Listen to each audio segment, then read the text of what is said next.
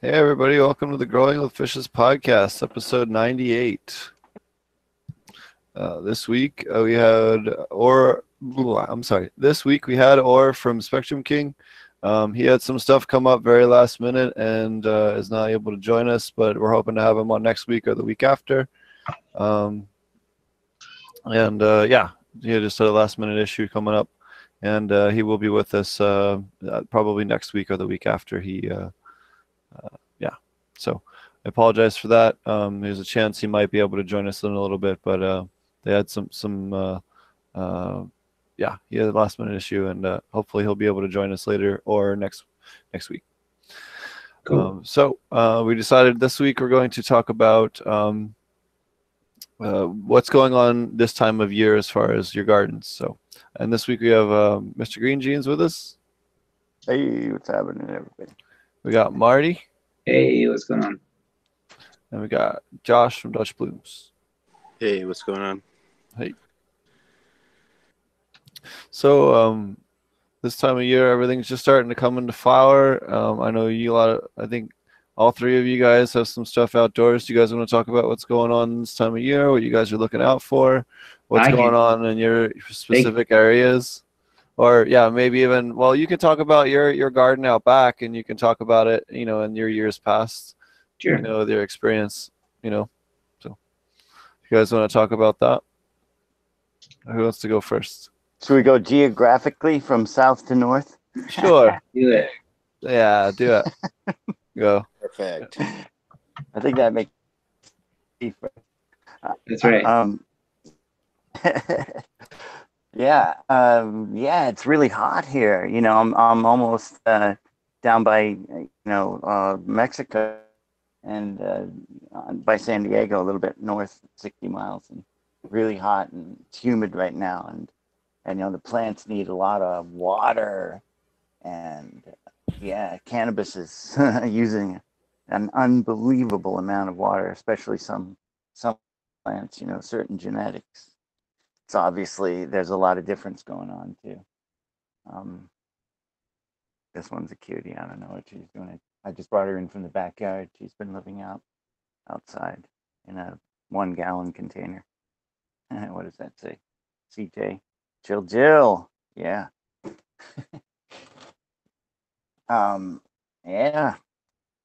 That's about it. Yeah, everybody needs to water your plants, man. They need a lot of water.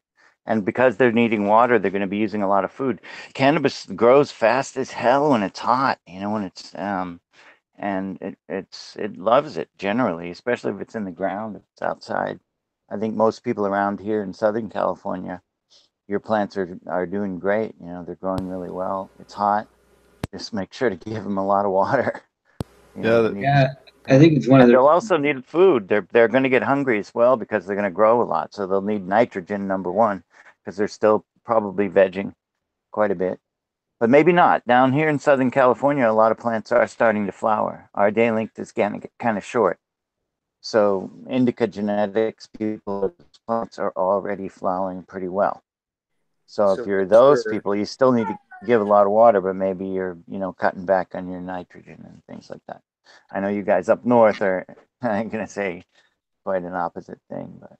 I was going to say, how many hours of daylight are you dealing with down there? Do you know? I think now it must be, I think it's the longest. It's barely 16. It's getting back down in the 15.5.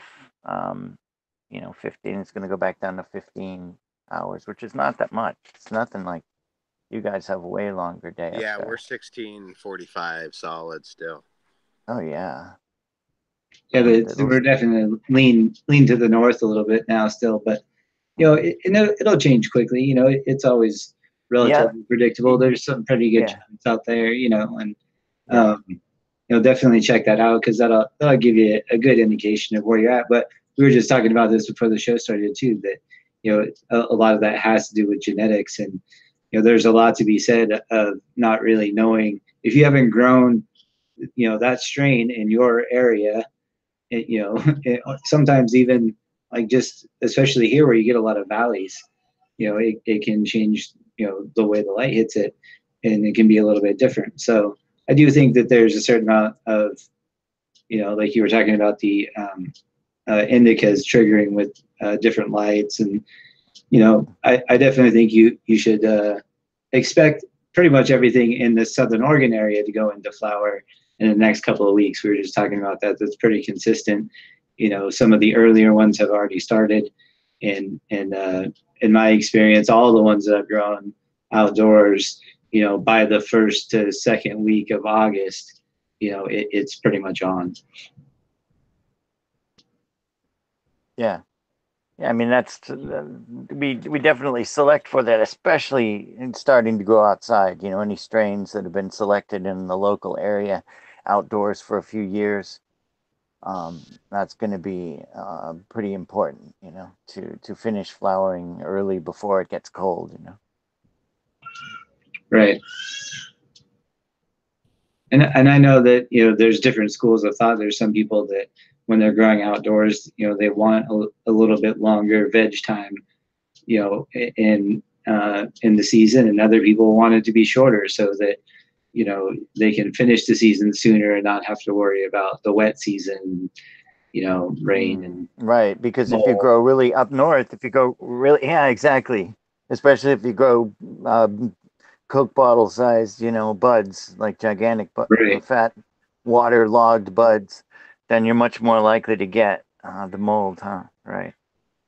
That's right. Right. So if you're even farther north, like Dutch over here, they might prefer one that goes into flower, immediately and finishes relatively soon. Probably no 16-week flowering strain for you guys, right? Yeah, well, it's interesting. I'm new. I'm probably the least experienced outdoor grower of all of us.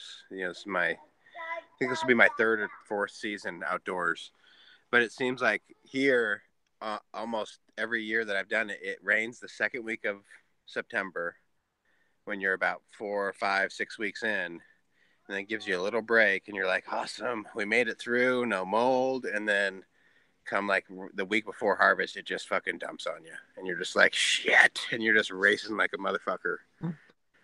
Yeah, it really all depends on how much. Second week of October, it's over. You need to have everything down. Or unless you have some like hyper, resilient genetics. Right.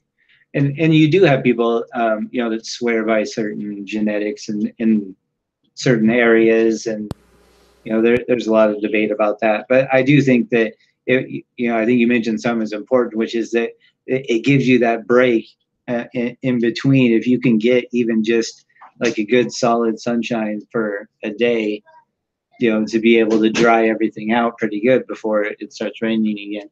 Thank you. Yeah, And that's my lesson for this year, and you tell me if I'm right or wrong. But to really try to harvest it, once I've got them dried out again, and just before it starts to rain, get the whole thing down. When I was in the hills up in Jamaica, they had a strain called 47, and it would, the idea is you'd plant it and it would go into flower after about day 30 to 35, and you could harvest it sometime between day 47 and day 57. That's why they called it 47. And it didn't always work out that way, but I'm pretty sure it had some kind of auto in it, because there's no other way that they were going to get that kind of speed on that kind of predictability, Yeah, I've always heard the other, but I've never actually seen one. Well, here's the deal. Like, the other thing is that they can't really keep anything. Like, there's so much open pollination going on there. Like, I don't know if you guys have seen some of the videos on my YouTube channel or some of the pictures I posted too, and other places. But in Jamaica, they're just thousands and thousands of plants, and you have hundreds and hundreds and hundreds of patches of people with all these plants, and some of them know what they're doing enough to pull the males. Many of them don't, and some of them have little breeding patches that are separate from their main patches, but pollen goes up to 2 miles. So especially when you have a good ocean breeze, so they're getting all kinds of cross pollination. Even when they're growing the bestest and doing their best to be Sinsemilla, they're still getting some seeds in it, which is good for me, but bad, and you guys. But when you're visiting, if you can bring the paper airplanes find their way back, but those in those scenarios. But it makes it very impossible for them to maintain any kind of lineage that there's any kind of traceability, because they have just, again, so much open pollination. I mean, you have to like take something indoors and isolate it, right? Basically. Yeah, exactly. This tiny little clone, it's a male. He's like flowering. You know, like Just smuggle rooted home some seeds in your dreadlocks, for instance. Is that? Yeah. No, I would never. Right. Uh-huh.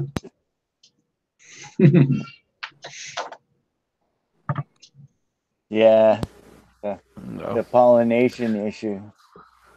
no, but I wondered about. no, but Yeah, just go ahead. you know, if you're trying to maintain any kind of, that's why it's really hard when they try to go back and get these landrace strains, because there are many less left, because they've all been so much crossbred with these European and American strains.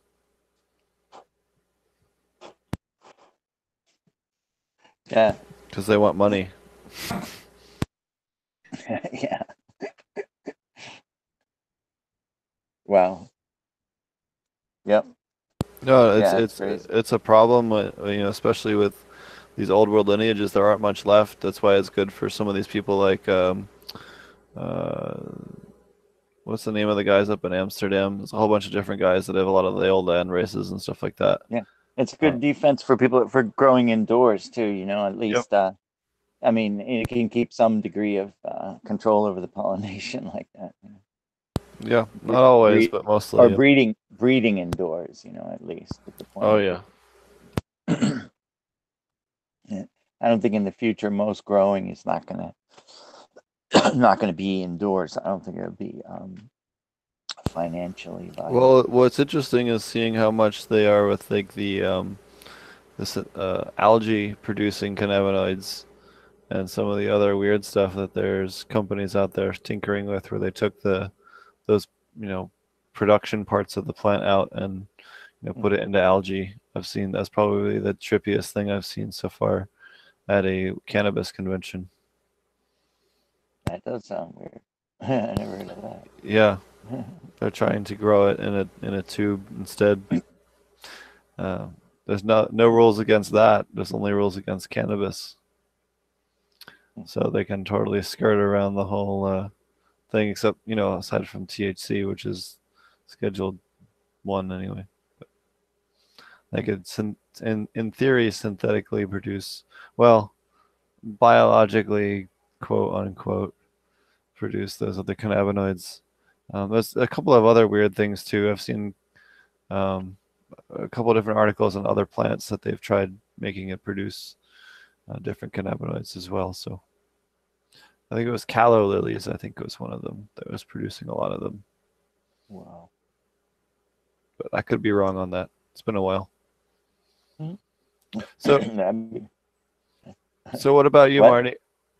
So what about you, Marty? What's going on in your area outside, and what would be going on in your garden this time of year?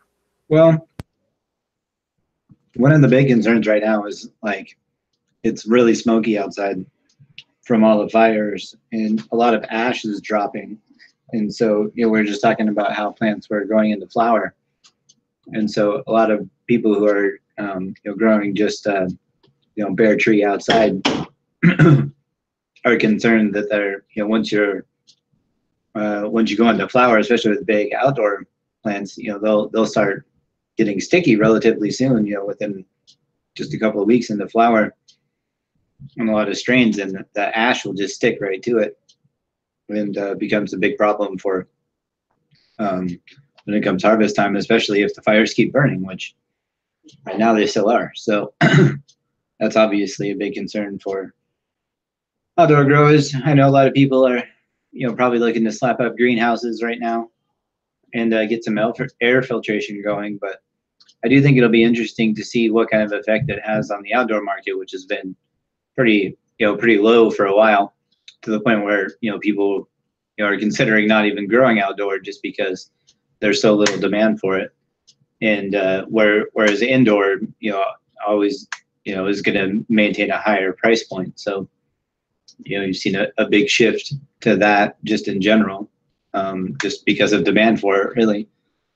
So I think that'll be an interesting shift. But in terms of like what would be happening in more of like an aquaponics system, you know, I would be making sure I had a good amount of companion plants in, because I'll be doing, you know, as the plants go into flower, I would be feeding pretty heavy for about the first 2 weeks, and then I'd probably drop off to only feeding once every other day and give them that big boost of nitrogen that we were just talking about. Also, Mr. Green Jeans talked about a little bit too.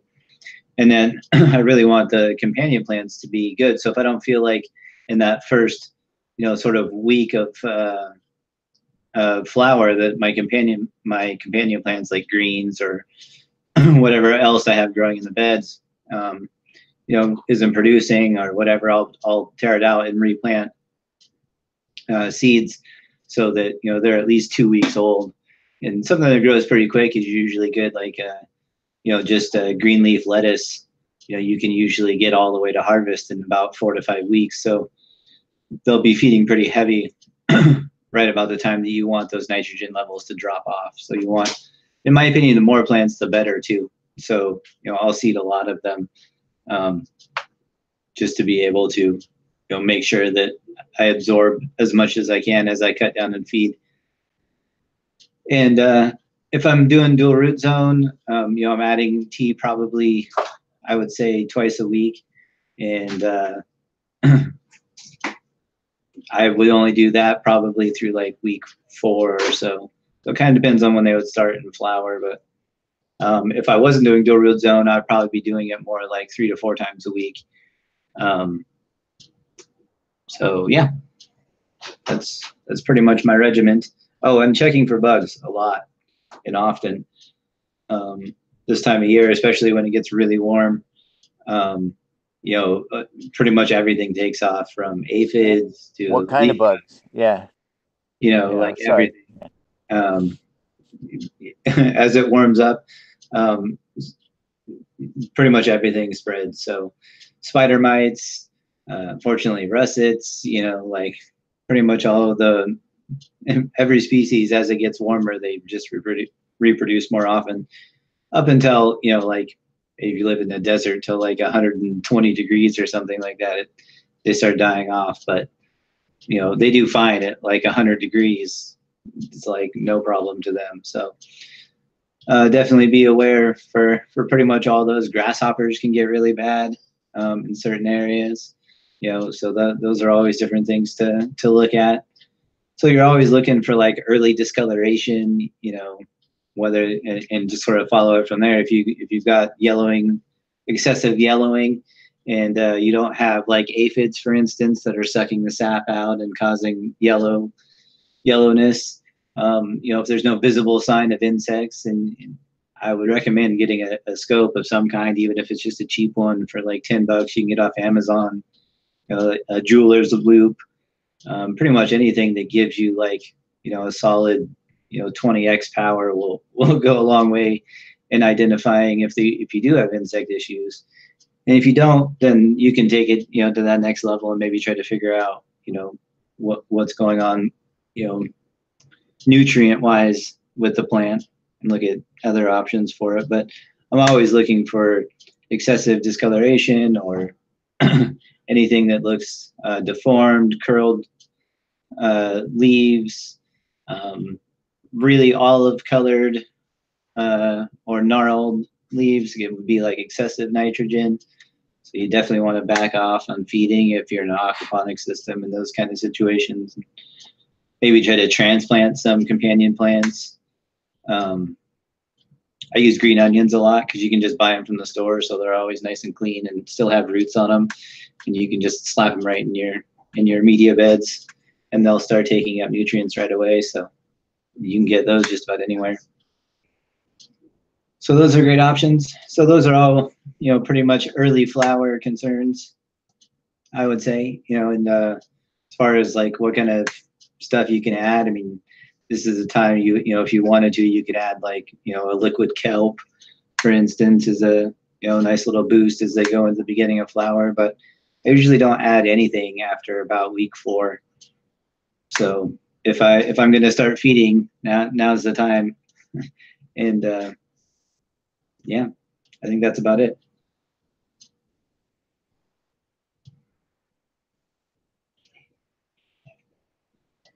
All right. What about you, Josh?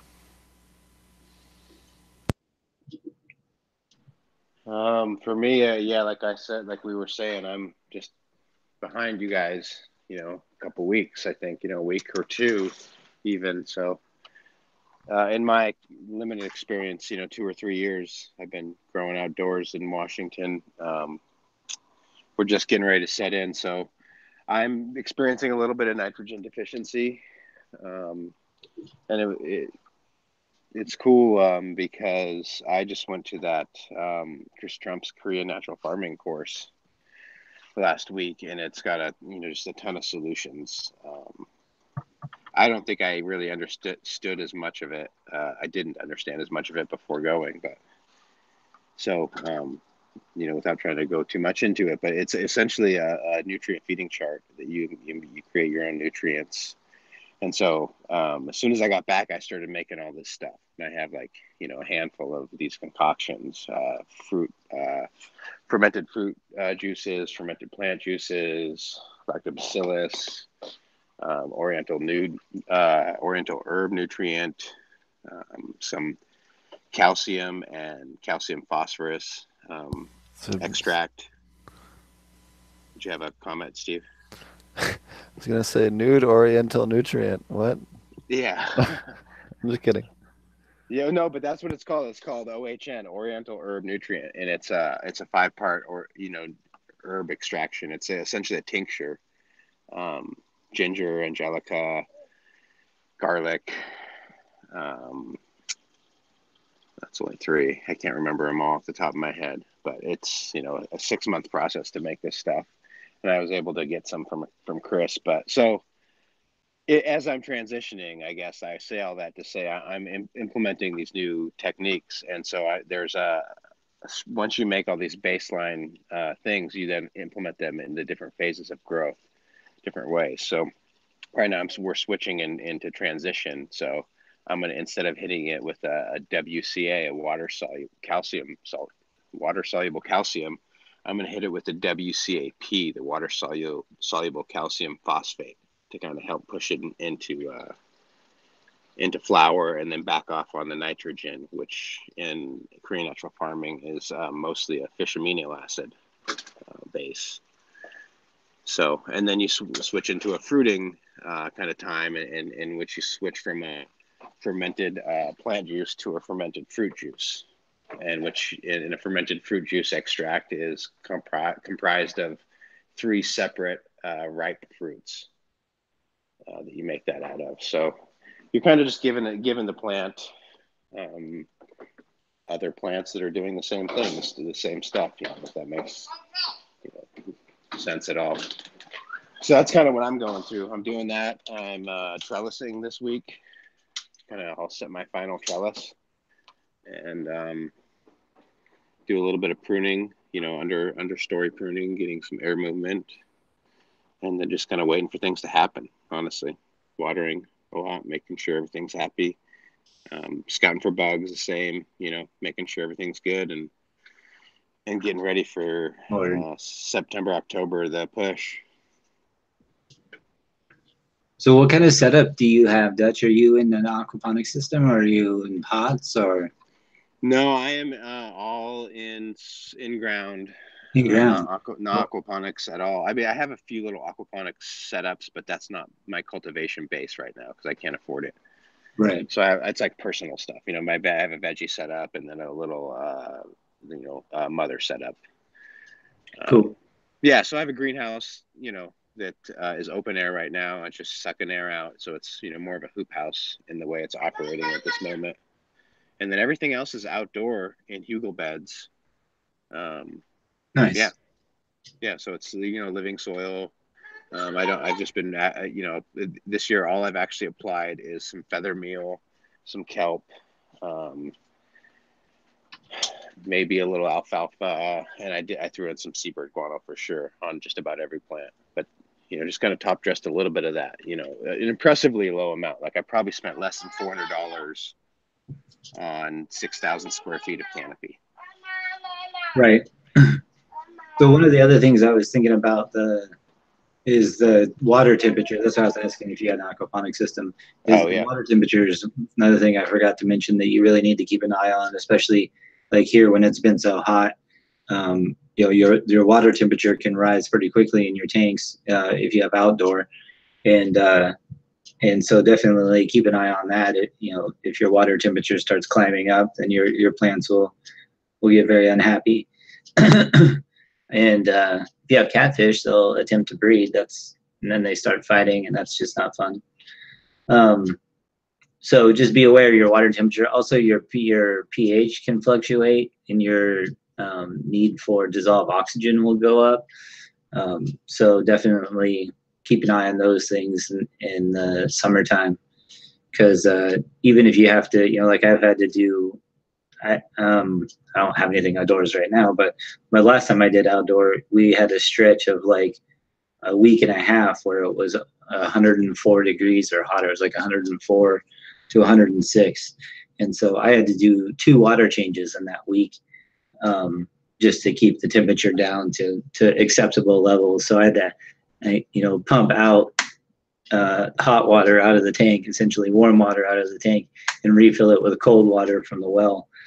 I'd drop it down about 50% and then refill it. And that will definitely fluctuate pH, and even naturally your plants will take up more water, so you'll be losing more water out of your tank and be adding more water just in general, even if you're not doing water changes. So temperature in the summertime can really mess with an aquaponic system. Yeah, true that. My systems are just real small for me, and I'm in this cool area, so it doesn't, our hots, like I feel bad saying it, but when it's 82 degrees here, like seriously on the radio, there's like weather advisories, like everybody go inside. I'm not even joking. It's funny. It's a joke. I mean, it's funny. People, it's like, drink water. It's going to be 80 tomorrow. You guys down there, it's like 113 on the regs. Like, Yeah, my fish would love it. It's almost like San Diego here. It's 72, like pretty much April through September. Yeah, for sure. It's like, when it snows somewhere where it never snows, like Seattle or something, it like shuts everything down with like an inch of snow, and nobody goes to school. And here, right. Like, what? Snows all the time. So yeah, it's funny how all those things in different places, just because it's things that people aren't used to dealing with. It's just funny.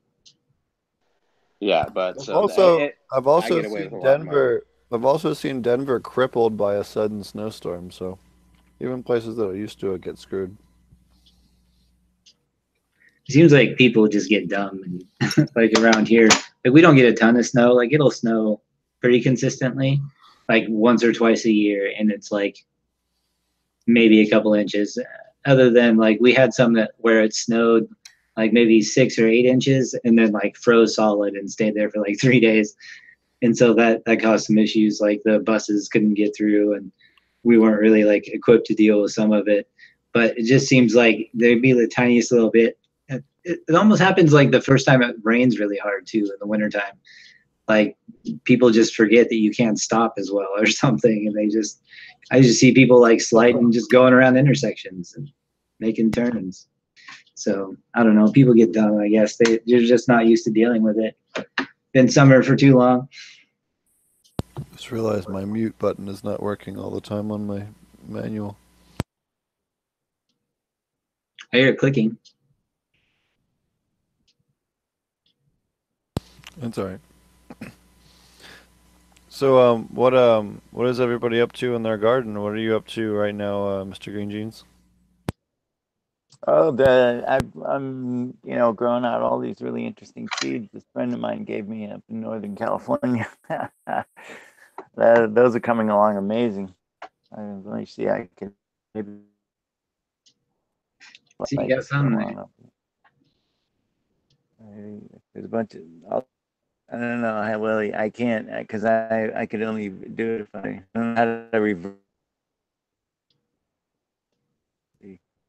bunch of all the ones that's with the white rims there. Most of the there are 17 of them, I think. They're blue hash and brandy wine and all kinds of cool stuff. There's a Shirley Temple, which is a CBD strain. There's a couple of, what are those ones? Grand Slams. Those look really interesting. The blue hash look really cool, Steve. You guys made those, huh? Those look good. Yep. That's some interesting looking stuff. But yeah, that's pretty much it. Just making some seeds and stuff like that, and it's been fun. I wish I was up in. I wish I could take you on a tour of the community garden up there in San Pedro. One of these evenings, that's what I'm going to do. I think I got a male plant in here that I can do a.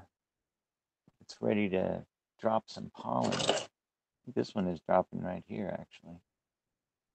I was promising to show how to collect it with my cool tool.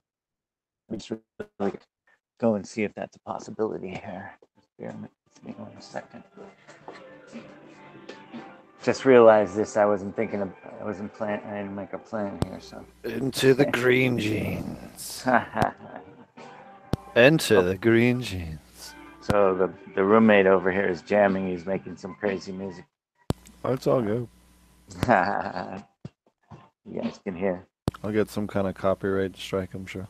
Yeah, he's original. He's out of his mind. I'm just fucking yeah, I know. Doc Frat. American Idol tried to claim, I think it was episode 4 with me and Marty, and it's literally just me and Marty talking, and I had a petition to get it unlocked on Facebook. It's fucking dumb. For real? Wow, that's funny. Let's see. I think we have some. I saw some flowers in here before. And that's not very good. We see very well.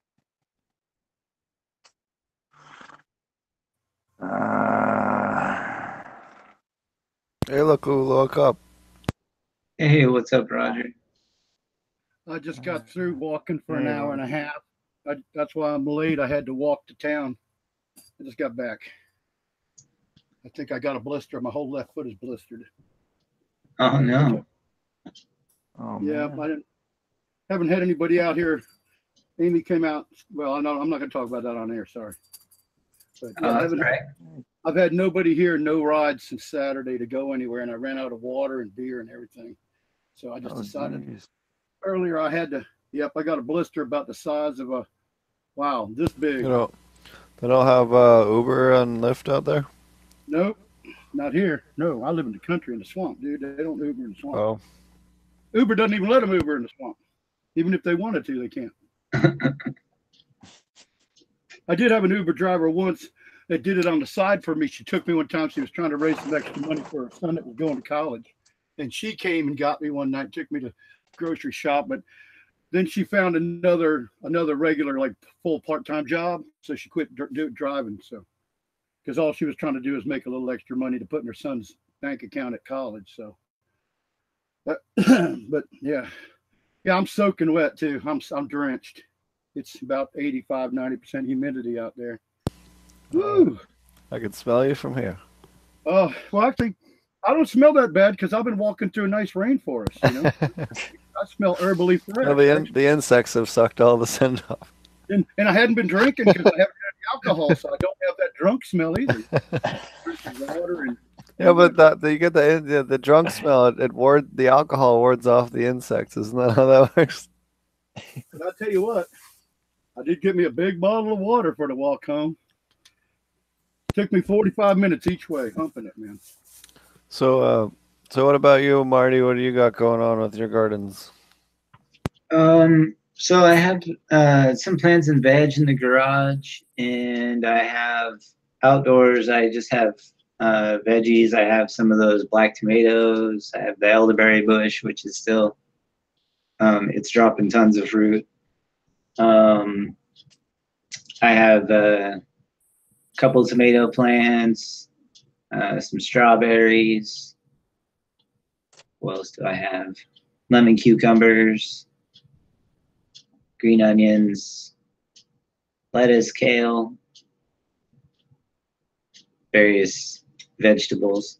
I think I probably have tomatoes more than anything. I have some sips with some bell peppers. But it's been really hot. I haven't been watering those enough, so they're kind of underproducing right now. But even kick up to watering those like probably once, maybe even twice a day, even though they're sips. They're just drinking so much water, it's ridiculous. And yeah, I think that's about it. Oh, I have a peach tree that I put in a sip, and an orange tree that I put in a sip. And both of those are doing pretty well in all the heat. They don't seem to mind it at all. But they're also drinking a lot of water, so. Make sure you keep it acidic, because if that pH gets too high in the water, they'd freak out. Yeah, they love fruit ferments, so no problem there. So a lot of the, like fermented plant juice and whatnot is really good for that because the pH drops so low. Especially if you do a fermented plant extract with some labs, it really drives the pH down. Some good looking tomatoes there. Yeah, man. He's I'm just about to stake them, but they're. I just wanted to show you guys because I haven't done a whole lot of the dual root zone. Needs more potassium. I've had real good success with my tomatoes, just straight in the gravel. That's what's going on here. Nice. Yeah. I had success with cannabis in just straight, a lot of the pictures that I posted originally were just straight aquaponics, and I've talked about it before, and I just fed a lot more often. I think it was probably the biggest difference between the two. I did one bed full dual root zone, and then one plant in that bed that was just straight in gravel, and it seemed to be slightly frostier, but it was way larfier, if you will. Hmm. I don't, may could have just been the place in the room too. It was in the corner. But here's I just showing you guys some more tomatoes. Well, it gets a lot more nitrogen that way. Okay, so that would make sense. And being in the corner, maybe a little more humid. When Friendlies did a bunch of stuff in DWC, just doing it raft style with like the lettuce, it all came out super larfy as well, although their nutrients I'm sure were way off. I'm sure mine were too. I in that setup I wasn't being pretty crazy, so. Go ahead. I was just thinking about the pests, and probably forgot to mention the danger of caterpillars. I know we get them really bad here in Southern California, probably around and starting in a couple of weeks or whatever. They're kind of seasonal. They come at a certain time, and or the ones that start hitting the cannabis plants. And they can be really disastrous. They're one of the worst things. I mean, a lot of the other insects you can deal with are far mellower than caterpillars. They can. Yeah, by the time you see them, it's too late. They've already. Yeah, they're very done quite a bit of damage to a bud. Do a lot of damage. Yeah. They poop on everything. Yeah, they poop on everything. You'll find the little clusters that'll look like black raspberries almost. Yes. It's like once you find one, there's going to be like 5 more somewhere. Absolutely. You can lie down underneath the plants, actually, it takes you a few minutes to get it'll rain on your face. You can actually see it. You can see them. You can start spotting them and catching them by eye. But just slurping them down. Shake the stem and just slurp them down. Yeah, but it's not too hard to hit them with BT. With Bacillus thuringiensis, I think it's pretty. I think that's legal, right? What do you got? Bacillus This conversation- thuringiensis is really ensis. This That's conversation legal. would have saved me a lot of money had it happened at this time last year. I Right. learned this lesson the hard way. I'm last really year. sorry. Holy Yeah. shit. Also, garlic sprays and lemongrass oil sprays, lemongrass oil sprays can be There's a lot a huge benefit. And just know that Lot of- now is a great time to use them because as you go into flower, your options will become less. And Exactly. got- That's what it's happened to me. lots Is of great time background. on BT. That's what happened to me. Is I hadn't ever experienced them being a mostly indoor gardener, and so I wasn't that concerned, you know. Right, and then yeah. by the time I realized it was too late, I did my Devastating. research, and it was BT Israeli. Can't say it. but it was too late. thuringiensis, something like that. Israeliensis or something like that. But it was like I was in week 3 or 4 and it was too late. And so it was like I was just literally 2 or 3 times a day shaking the stick and picking them up. Yeah, that's know, very and- effective. There's even a kind other brand, I think, that works for another strain that works for grasshoppers. I'm pretty sure. Yep. Yeah, they So- have a so there's separate another- one. There's a But separate you know one. what's interesting? You can't use you can use the Bacillus stuff, but you can't use the fungal stuff. There's a couple different fungal strains like Mycotrol or Natural O, and then the other one is Botanigard ES. Those are What's the ES? I'm not familiar with the ES. it's Well, it's even Oregon, you can't use spinosad anymore either. well, spinosad is a good reason. There's no good reason to ban the fungal one. Right. I'm just saying there's a number of them Oh yeah. that they banned. So I don't know why they allow some of them and don't allow some of them, but you know, I guess I assume it's based on something decent. But there are some of them that you can, you know, a lot of people will swear by, and spinosad is one of those. Like especially for like aphids, and different things like that. A lot of the old time growers will swear by it, and in Oregon you can't test positive for any of it. I remember that's because it's harmful when burned or something like that. So definitely be careful for some of those, but like the ones that we're talking about right now are usually specific. Like they were talking about, there's a different one for grasshoppers, and I think there's even a different one for fungus gnats. So they banned the I'm trying to find the name of the species here. Bavaria. All the Bavarias. You can't use any of those for whatever stupid fucking reason. Yeah, is that banned from That's- being used altogether in any way, or just with commercial stuff? That's Strictly with cannabis. Oh, Well, okay. and Strictly talking I cannabis. want to, like in Washington, so Botanigard uses Bavaria, right? It's Right. Bavaria. I'm looking at the label right here on the Bavaria Botanigard Bassania. maps. Bavaria Bavaria Bassania. Bassana.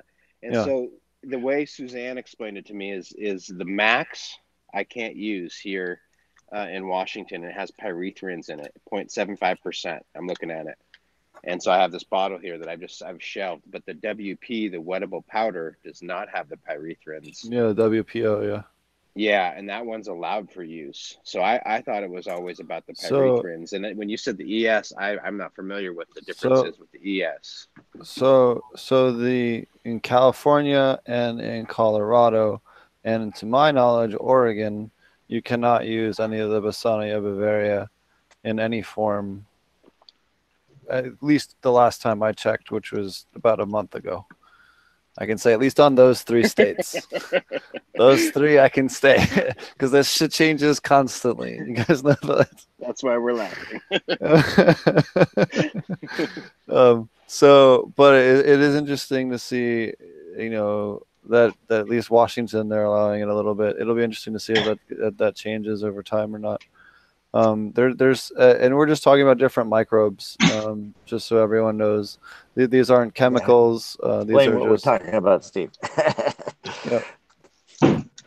These No, are and it's different. good. And like Suzanne says that this is of all the things, of all the strains, of all the bacteria, of all the fungi, this is the one she would feel comfortable drinking.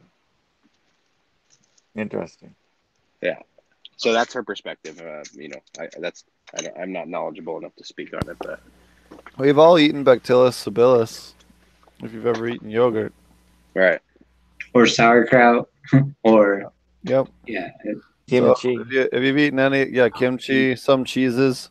So if you're into that, I mean, that you've already eaten Serenade. Just saying. it's true. Fermented food is good for people too. It's it's no surprise. Yeah.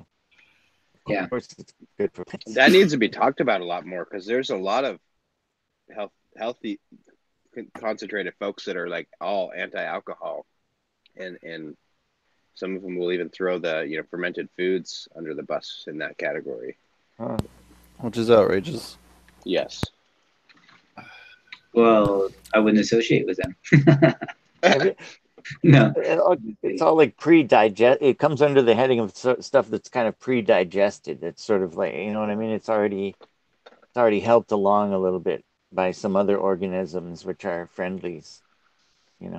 Right, and we know that gut bacteria is definitely key to good personal health. So, and lactobacillus is good gut bacteria. So, Proven. like the fact that you're just like producing it and adding it to your digestive system is just an aid to your digestion. So, yes, yeah.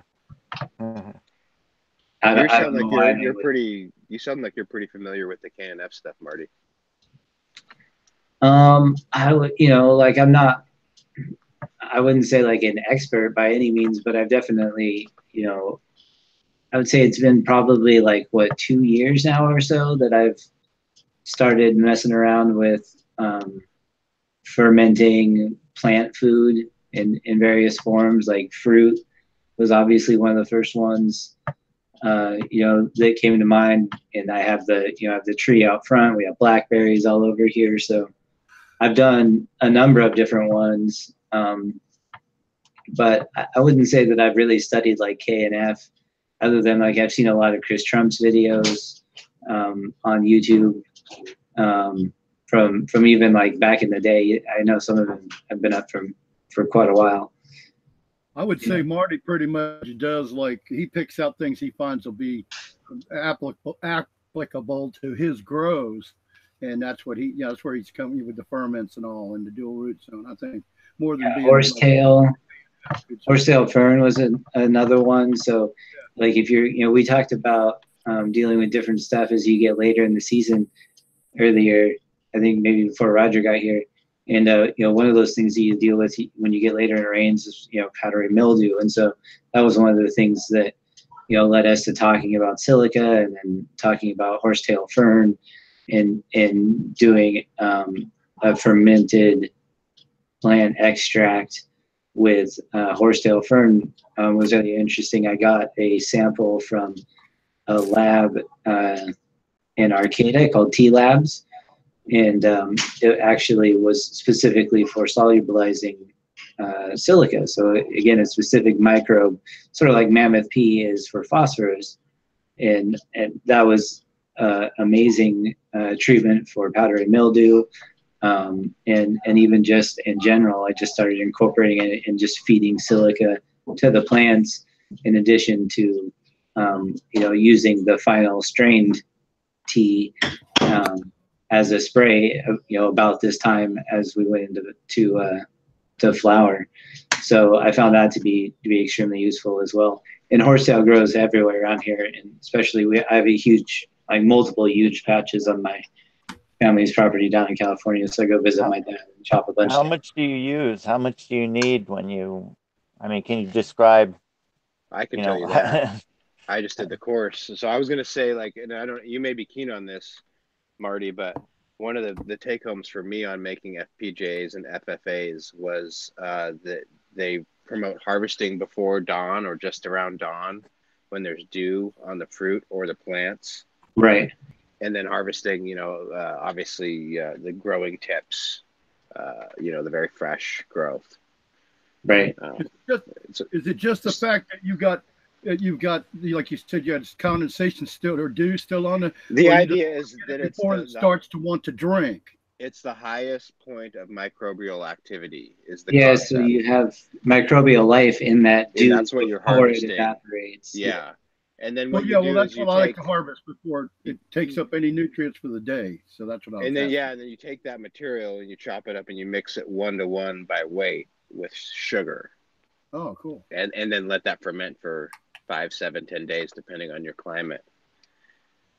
So that's essentially it, and then drain it, And you could do that with horse. I could do that because I have some too. We have some growing. Everywhere. Yeah, everywhere. Horsetail might be a little dry too. Marty, you might talk about that. Do you add any beer or anything like that to kind of kick it off? I actually add a little bit of water to pretty much all of mine, and I know, they're anti. Like K&F was one of the things when because I found out about K&F after I already started doing ferments with lactobacillus in making labs, and that's sort of how I found out about it and how I found Chris Trump's video about making labs. Also, I think might have been the first video of his that I watched. But anyway, so, they're always anti, sort of adding anything to it. But I've always added, I would say, like not a lot, but even up to a third of water, especially in the horsetail fern, which is relatively hollow and dry. There's not really a lot to it. I like to kind of chop it up. And I usually cut down, and I usually make 2 5-gallon buckets full, where I chop it up, and it's usually, about 2/3 horsetail and about 1/3 water and some labs to kick it off. Or in this case, I had the stuff from T Labs. I think that's what it's called. T Labs, something like that.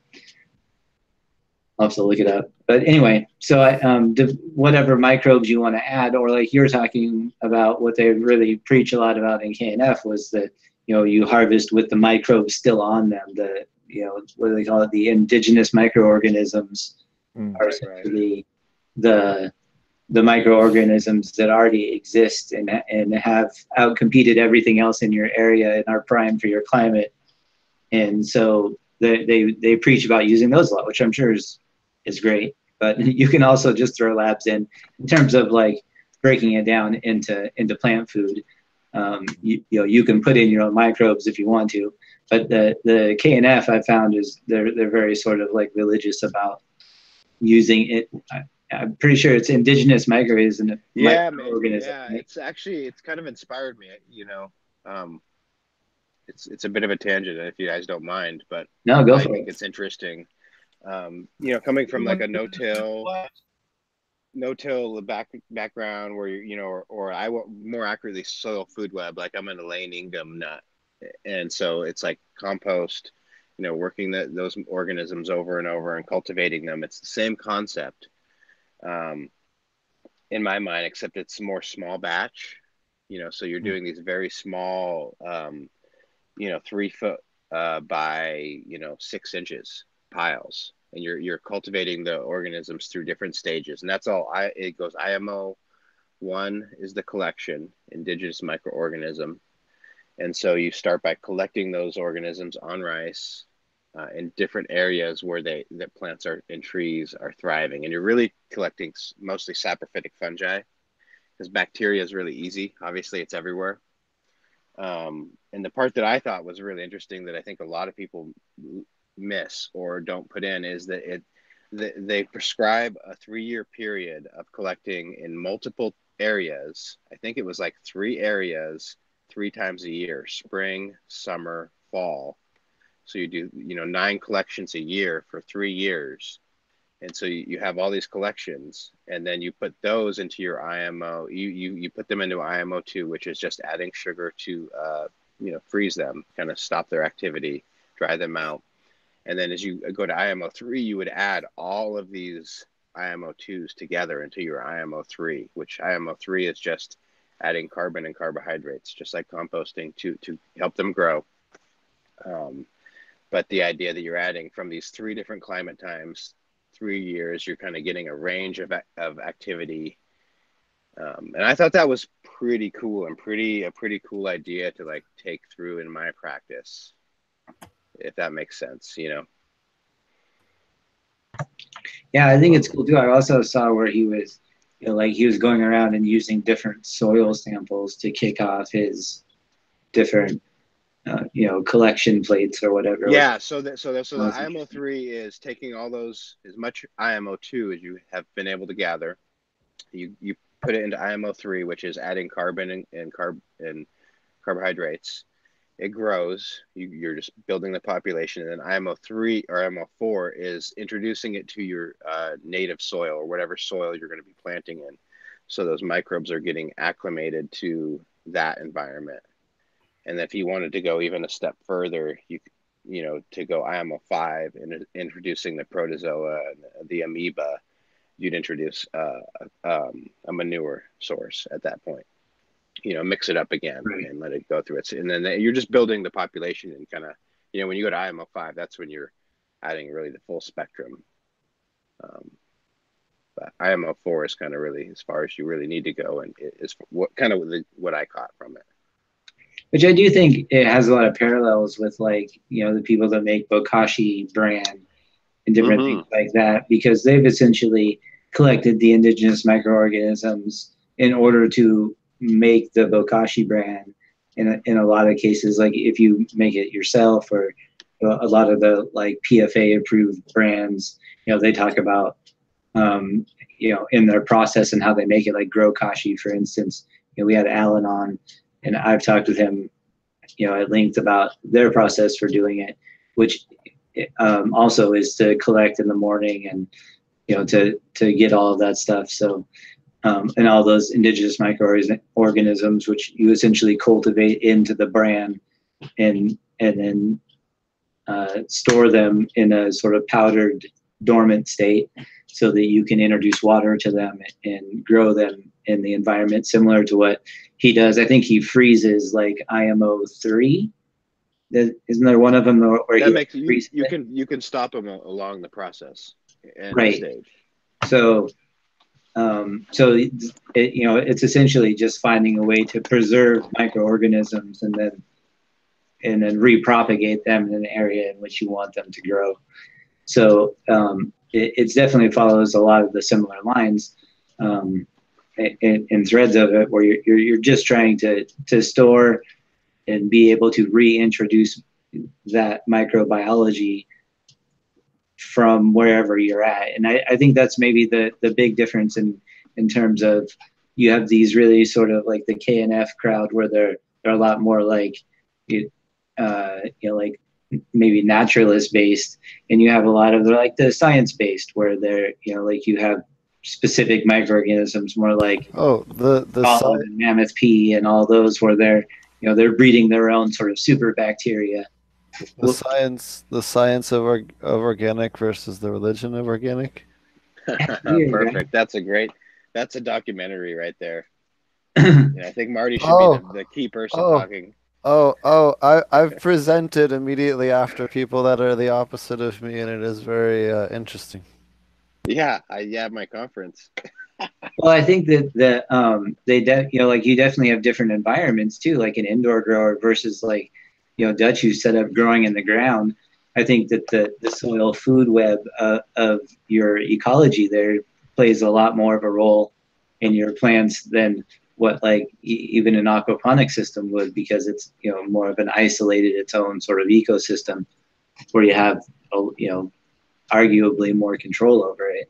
Even if you have, you know, big holes that you dug, you know, to be able to amend, you know, those roots are going to go far into the ground and connect to that soil food web. So I think that, you know, environment and circumstance changes so many different things that, you know, you just have to be able to adjust for those if you want to be able to succeed.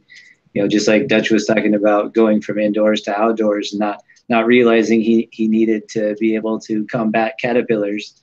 You know, it's one of those things that, you know, I think if you've walked that path from indoor to outdoor, you probably shrugged your shoulders about it and then paid a price later. So whether it was, aphids or spider mites or caterpillars, I do think caterpillars is probably one of the more prominent ones that you just don't deal with them as much. They don't get us inside nearly as easily.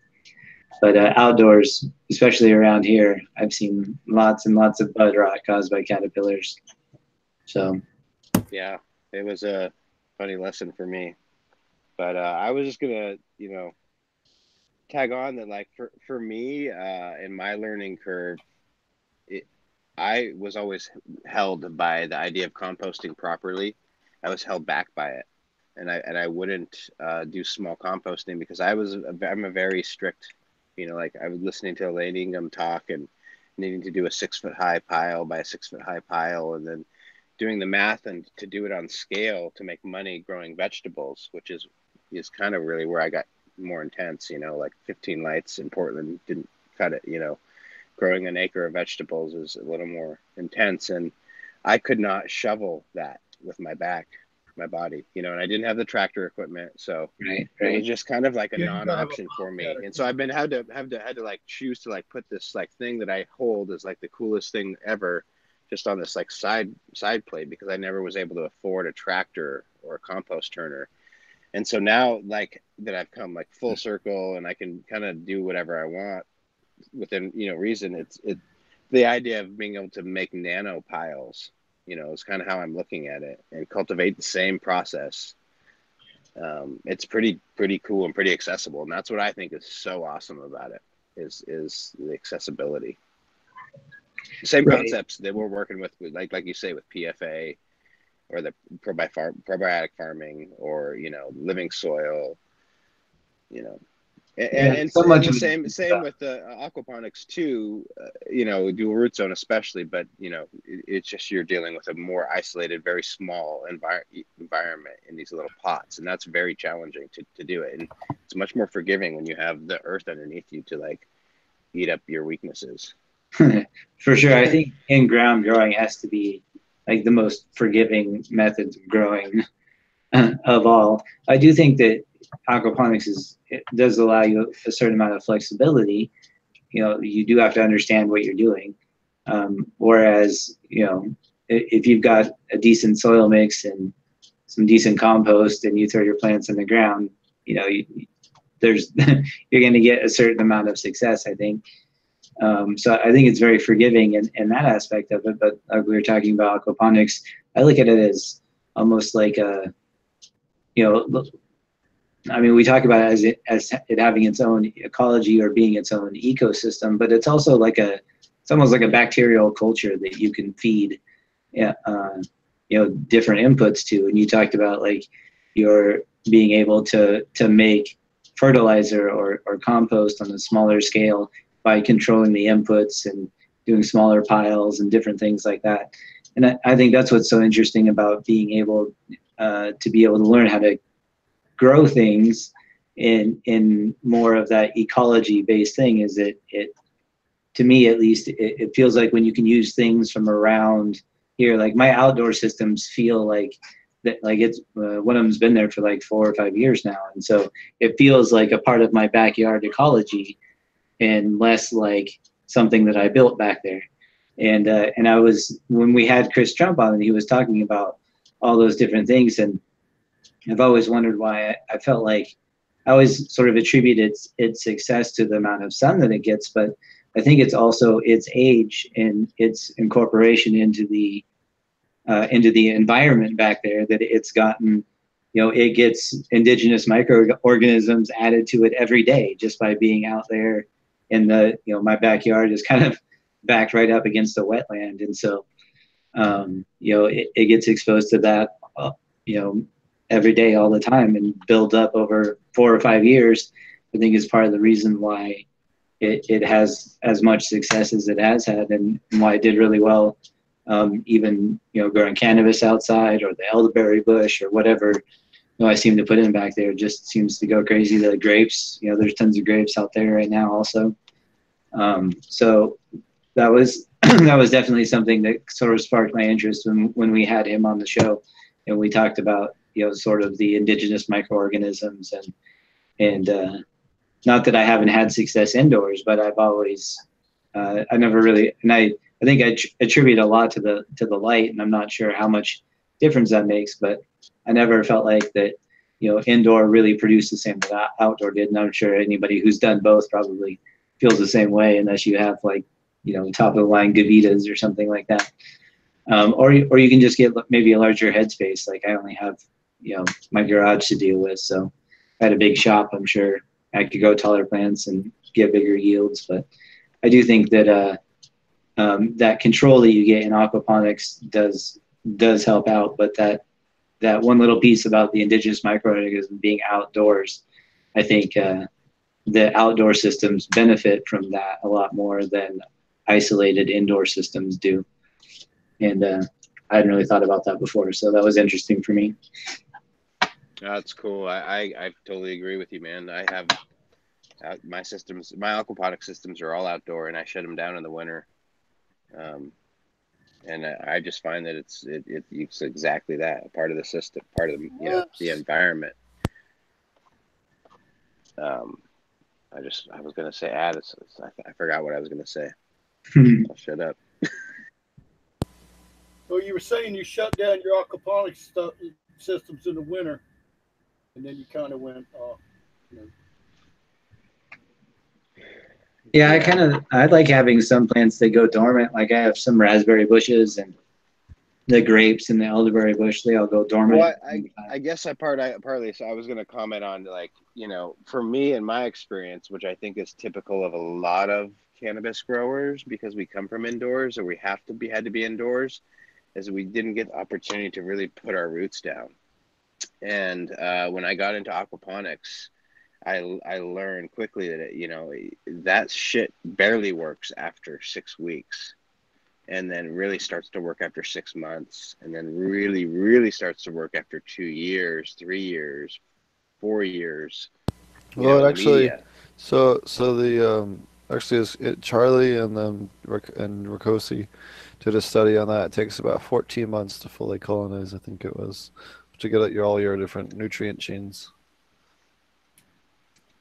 And do you think that introducing different, whether they're indigenous microorganisms or just microorganisms, like so Mammoth P would be an example, or even Grokashi or Bokashi, those you buy off the shelf would be considered microorganisms if they weren't collected from your local area. Is that accurate, Dutch? Like, yeah, they're EM, right?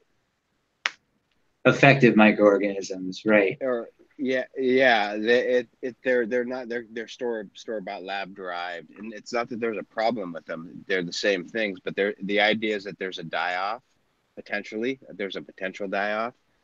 Like they come in and you dose them and they do their part and it's really effective, and then they die off because they're not acclimated to the environment. So if you get the ones that are indigenous, they're acclimated to the environment, and that's why the process of the collecting, storing, and then adding all the different seasons and over a couple of years, and then growing them out, and then acclimating them again to the soil. It's like the slow. It's kind of a really beautiful, poetic way. No machines involved way to do it. It's I don't know. I obviously just went to this course and I'm totally stoked, but. Right. And I definitely think, it's, along that same thing where we talk about the different trains of thought, and even inside of organic farming, the scientific and religious approaches to it.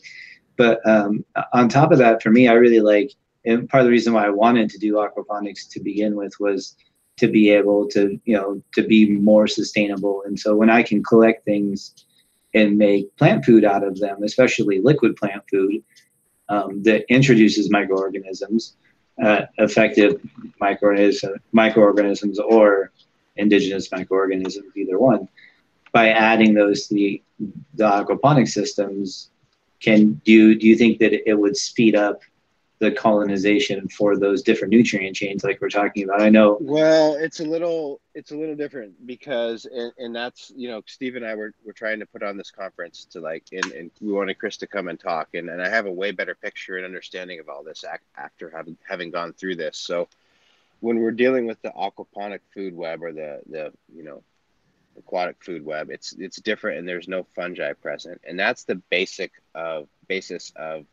KNF is collecting fungi, specifically saprophytic fungi, that stuff we can see, the mycelium, the white stuff, Right.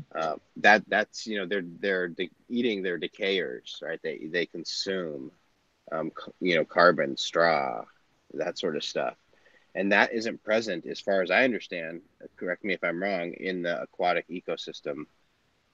And so the idea of the dual root zone is that you can get that, and you can also get the benefit of mycorrhizae fungi, the connection that happens there in a dual root zone.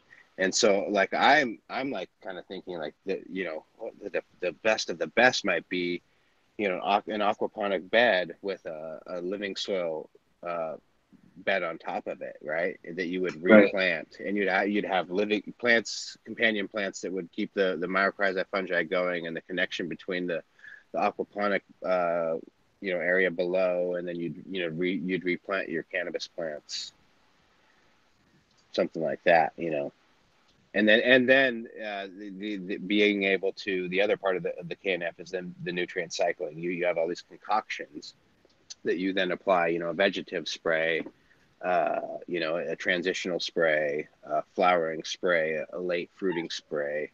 And it's kind of similar to using, bottled nutrients, but they're all plant-derived ferments, essentially. It's really beautiful, and it pairs very well with aquaponic gardening. Right, and I think, especially the fermented plant extracts or fermented plant juices, which are already liquid and can be easily added in concentration to the dual root zone. And then in addition to that, it gives that area for those microorganisms to colonize and start spreading through the aquatic food web. So that's why I think that there might be ways to speed up that process aside from what's been documented in traditional aquaponic systems. And maybe Steve can shed some light on that. I don't know. I think we should get Chris on again, because he does have experience with aquaponics. He started a fairly decent grow. Right. Traditional aquaponics, right? I believe so. I don't know exactly what the setup was, but in their kind of search to do their farm proper, he set up, I think, a greenhouse or two. Right. And so in a lot of, I talked about aquaponics being sort of like a culture as well. I feed it, I mix aquaponic water in a lot of my teas that I feed, well, all my teas actually that I feed to my raised beds and my sips and all that stuff. So, I try to treat that as sort of like a continuous indigenous microorganism, because it has been there for so long and has that kind of buildup that we're looking for. And I use it to jumpstart other systems too. I'll take established media out of the beds and aged filters, like I'll pull a lot of the filters out and just put them in the bottom of media beds to help jumpstart new systems when I set them up. Or I'll use them a lot in the filter. I use it's like a paper filter essentially, so it gets a lot of solids built up on it, and I'll pull those out and throw them in the bottom of my sips when I make those in the beginning of the season also. So I try to extend and use that as a culture as much as I can to introduce those same microorganisms into each one of my soil starts. Are you saying you appropriate each of those cultures? I do.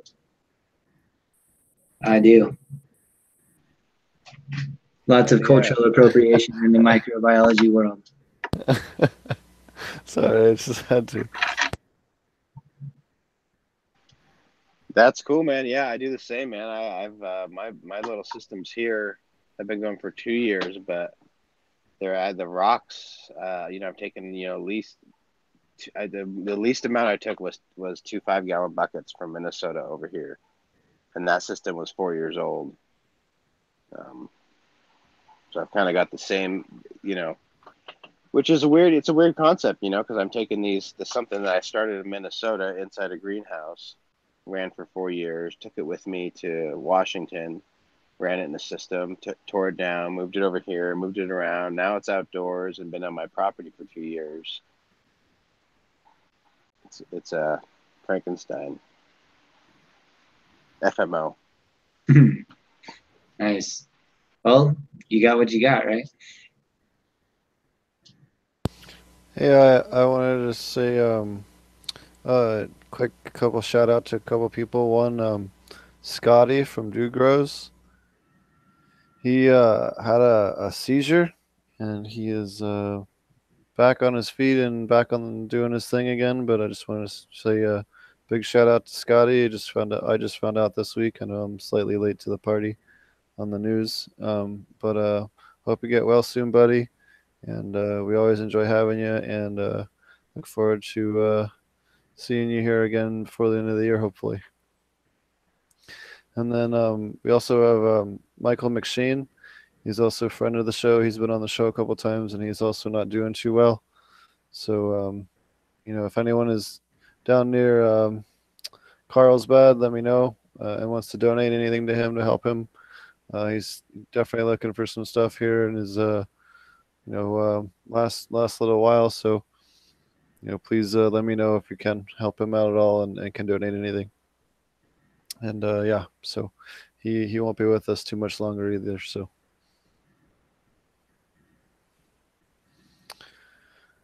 I remember when we had him on the show, so that that's unfortunate. He's definitely lived a long time, like we talked about pre-show. He's outlived a lot of expectations, but it's not looking good from what I understand. And so, big shout out to him. He was a great guest and appreciated his time. Yep. Yeah, I hope he's comfortable, and I hope he's doing as best as he can be at the moment. So. For sure. Yeah. So, what have you been up to, Josh, in your garden? I guess I feel like I've been talking a lot about it. I've been making KNF inputs, which has been pretty fun because I can be in the house with my family while I'm doing it, and we get to try them. So we did a young apple FPJ. That was fun and delicious, and I did a canna FPJ, which I'm gonna try tomorrow. So that's kind of what I've been doing. I've been just getting ready for. We harvested a crop, I guess. I don't know if I mentioned that last week. We harvested the middle row on the greenhouse, and that was exciting. We froze most of it, and so that's kind of going out wholesale, and that's kind of slowly moving. But all the samples went out, and everybody's really excited about it. So I think it's going to fly. And I've started tarping another one of those rows just to kind of get an early jump on it, and then everything else is going to be full term, which is cool and exciting, and a lot later than everybody else. It's like the kind of funny, the worst spot you'd want to be doing full term up here, where it's like cold and it's just the way it goes. And so, but it's honestly, I've grown some good flowers, and especially for extraction. So I'm pretty optimistic about it, and I'm excited. In the next 2 or 3 days, once I get all my KNF stuff finished, I'm going to be doing sprays of that weekly on the plants, kind of until they really start flowering. And then once they start flowering, I'll stop. But I'm excited to do that. And then I'm, my mind's kind of already into next year, to be honest. I'm thinking about, getting everything put to bed this winter, harvesting, getting everything to bed, and getting ready for next year. So it's kind of the life of the farmer, be 6 to 8 months ahead of yourself, at least.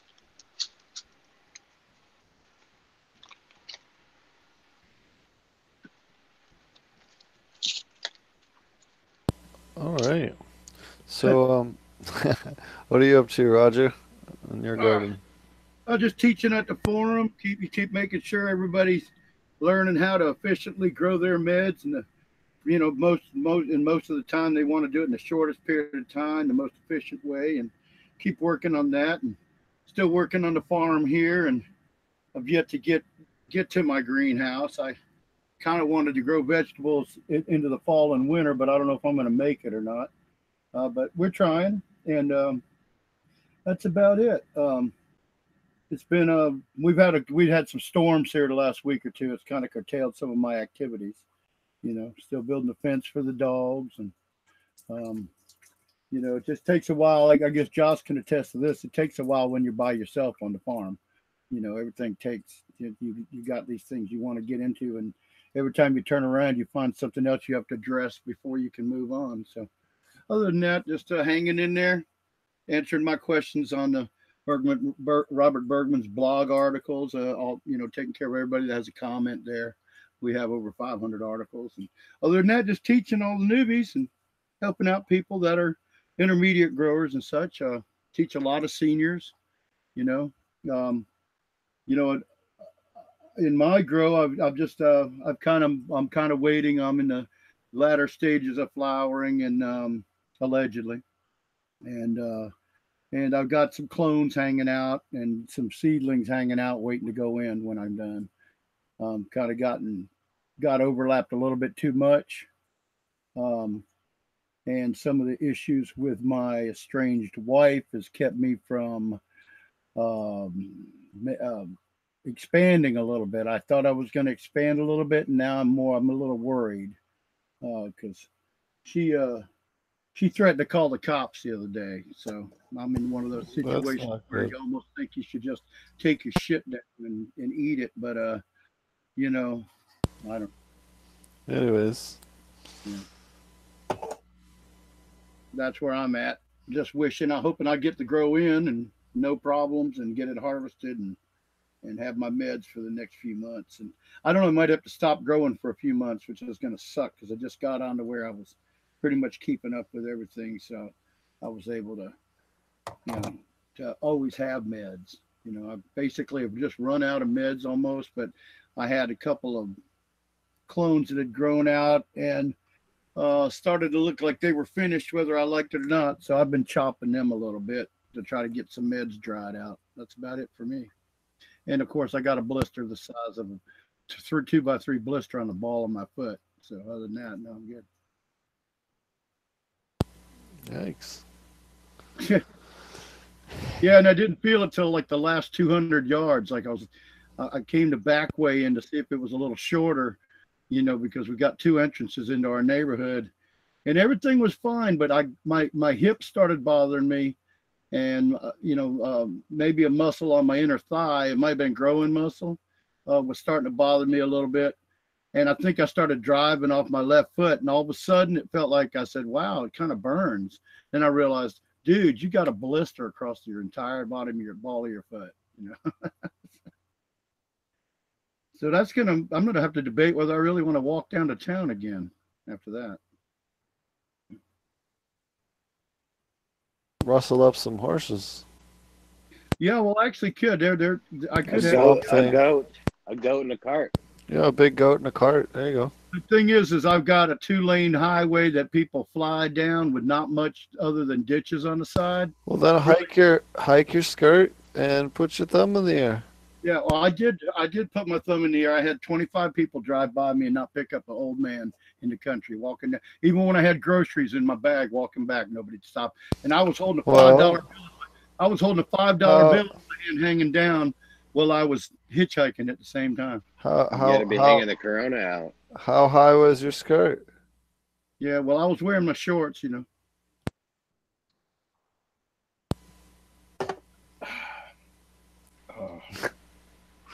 Yeah, I'm hurting all over. No shit.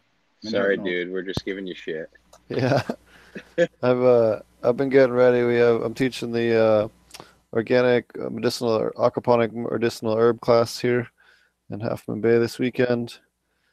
Tomorrow I'm going to go down to the it's a big cannabis convention down in San Jose. Be down there visiting, and seeing a bunch of cool people, and maybe taking video, maybe not sure. And then what else is going on? The week after that, teaching the big commercial class with Charlie and Ken over at Ouroboros. Both classes will be at Ouroboros Farms, ouroborosfarms.com if you're interested. Yep, and we have cannabis class coming up at the end of August as well, if you're interested in that. So, and aside from that, just been working on big giant aquaponic pumpkins. Keep forgetting to shoot a video on them over there. It's huge. It's already bigger than like a. You have a pumpkin, like a beach Hardy. ball. Oh yeah. Huge pumpkin. And yeah, just tinkering with some other crops growing. Aside from that, just getting ready to find moving to bigger digs here. Things are coming together out here in Cali and in Canada and stuff, so moving to a bigger place now at some point in the next month, so that'll be fun. Yeah, that's good. I checked on plates, and in November, I could come to San Francisco round trip for under $330. Just depends on what week and what events are going on. Yep. Yeah. Well, So, I got November. That time of the year, November could be the thing in Vegas or in Vegas. Anyways, does anyone else have any other topics they wanted to talk about this week? I will just say, maybe on that same note, Steve and you and I haven't had a chance to connect in a couple of weeks, but there's discussion of doing 3 to 4 more Science of Organic regenerative cannabis cultivation conferences next winter, or this coming winter. So just kind of throw that out there. Michigan, Portland, Oregon, Portland, Maine, Humboldt County, and yeah, we'll kind of see. But okay, awesome. What about all right, well, I guess we'll wrap things up a little early. Or wasn't able to join us this week. We will get him on next week. Worst case, we'll get him on the week after. Trying to do some cool stuff for episode 100. We'll see how things line up. Also, we'll be back on the normal channel on episode 100, so we'll be able to broadcast again from Potent Ponics after the 3rd of August. So that'll be nice. No more of this bullshit. Good. Went good tonight. Seemed like it went well tonight, though. Yeah, well, I had to spend a bunch of time trying to rework my audio and all my stuff. I don't know why it went haywire last week, so I do apologize to everybody. Just got to get it reset up to get it to work with Weed TV. Still having issues this week, so. Alrighty. Well, thanks everybody for watching. Why don't you tell everybody how to find you guys? Well, I'll go first then. Yeah, well, you can find me at ilovegrowingmarijuana.com. And we got a great bunch of people over there, excellent articles and blog with over 500 articles, and got a very friendly, mature forum, so there's no BS over there. We run it like an educational thing, but we have fun, so we keep it friendly, and you won't be cussed out or called stupid at our forum. And there's a lot of people that like it. It's vast. We got 1 million page views a month, and I think we're getting where we're starting to have like 140 to 150 people join every day. The other day I got a summary that said, since you last visited, which was yesterday, there's 149 people joined. So it's starting to really go crazy. And part of it's because of the marketing, and part of it's because of great genetics. And the other side of it is, we're reaching people on this show, and I'm very happy to be on this show for that. Mm-hmm. So I'll pass it on to Dutch to tell us where you can reach him. Really, you can just reach me on Instagram, Dutch Blooms. I'll have it a website up for my cannabis company here pretty soon, which is Dutch Blooms. But really what I'm doing with the conferences is just trying to connect people and connect information. And that's the Science of Organic Regenerative Cannabis Conference.com. I've started some Facebook groups. You can probably figure those out, but it's really just about connecting people to share information that are on like minds. So yeah, if you have any questions about any of that, you just hit me up on Instagram and I will respond. Happy to help. Well, good. I'm sorry, Marty and Mr. Green Jeans kind of hauled butt without saying goodbye, but goodbye, guys. Yep, you can find them in their info in the description below. Big shout out to Rasta Jeff. We've gotten tons and tons and tons of listeners. We're averaging about 1,000 more a day than we were before last week. So shout out to him for giving us a shout out on his show. Thanks a lot, buddy. And I also emailed you, Rasta Jeff. So if you're listening, I'm waiting for that response. And then be sure to check us out if you're interested in any of the classes that I teach. Check it out at ouroborosfarms.com.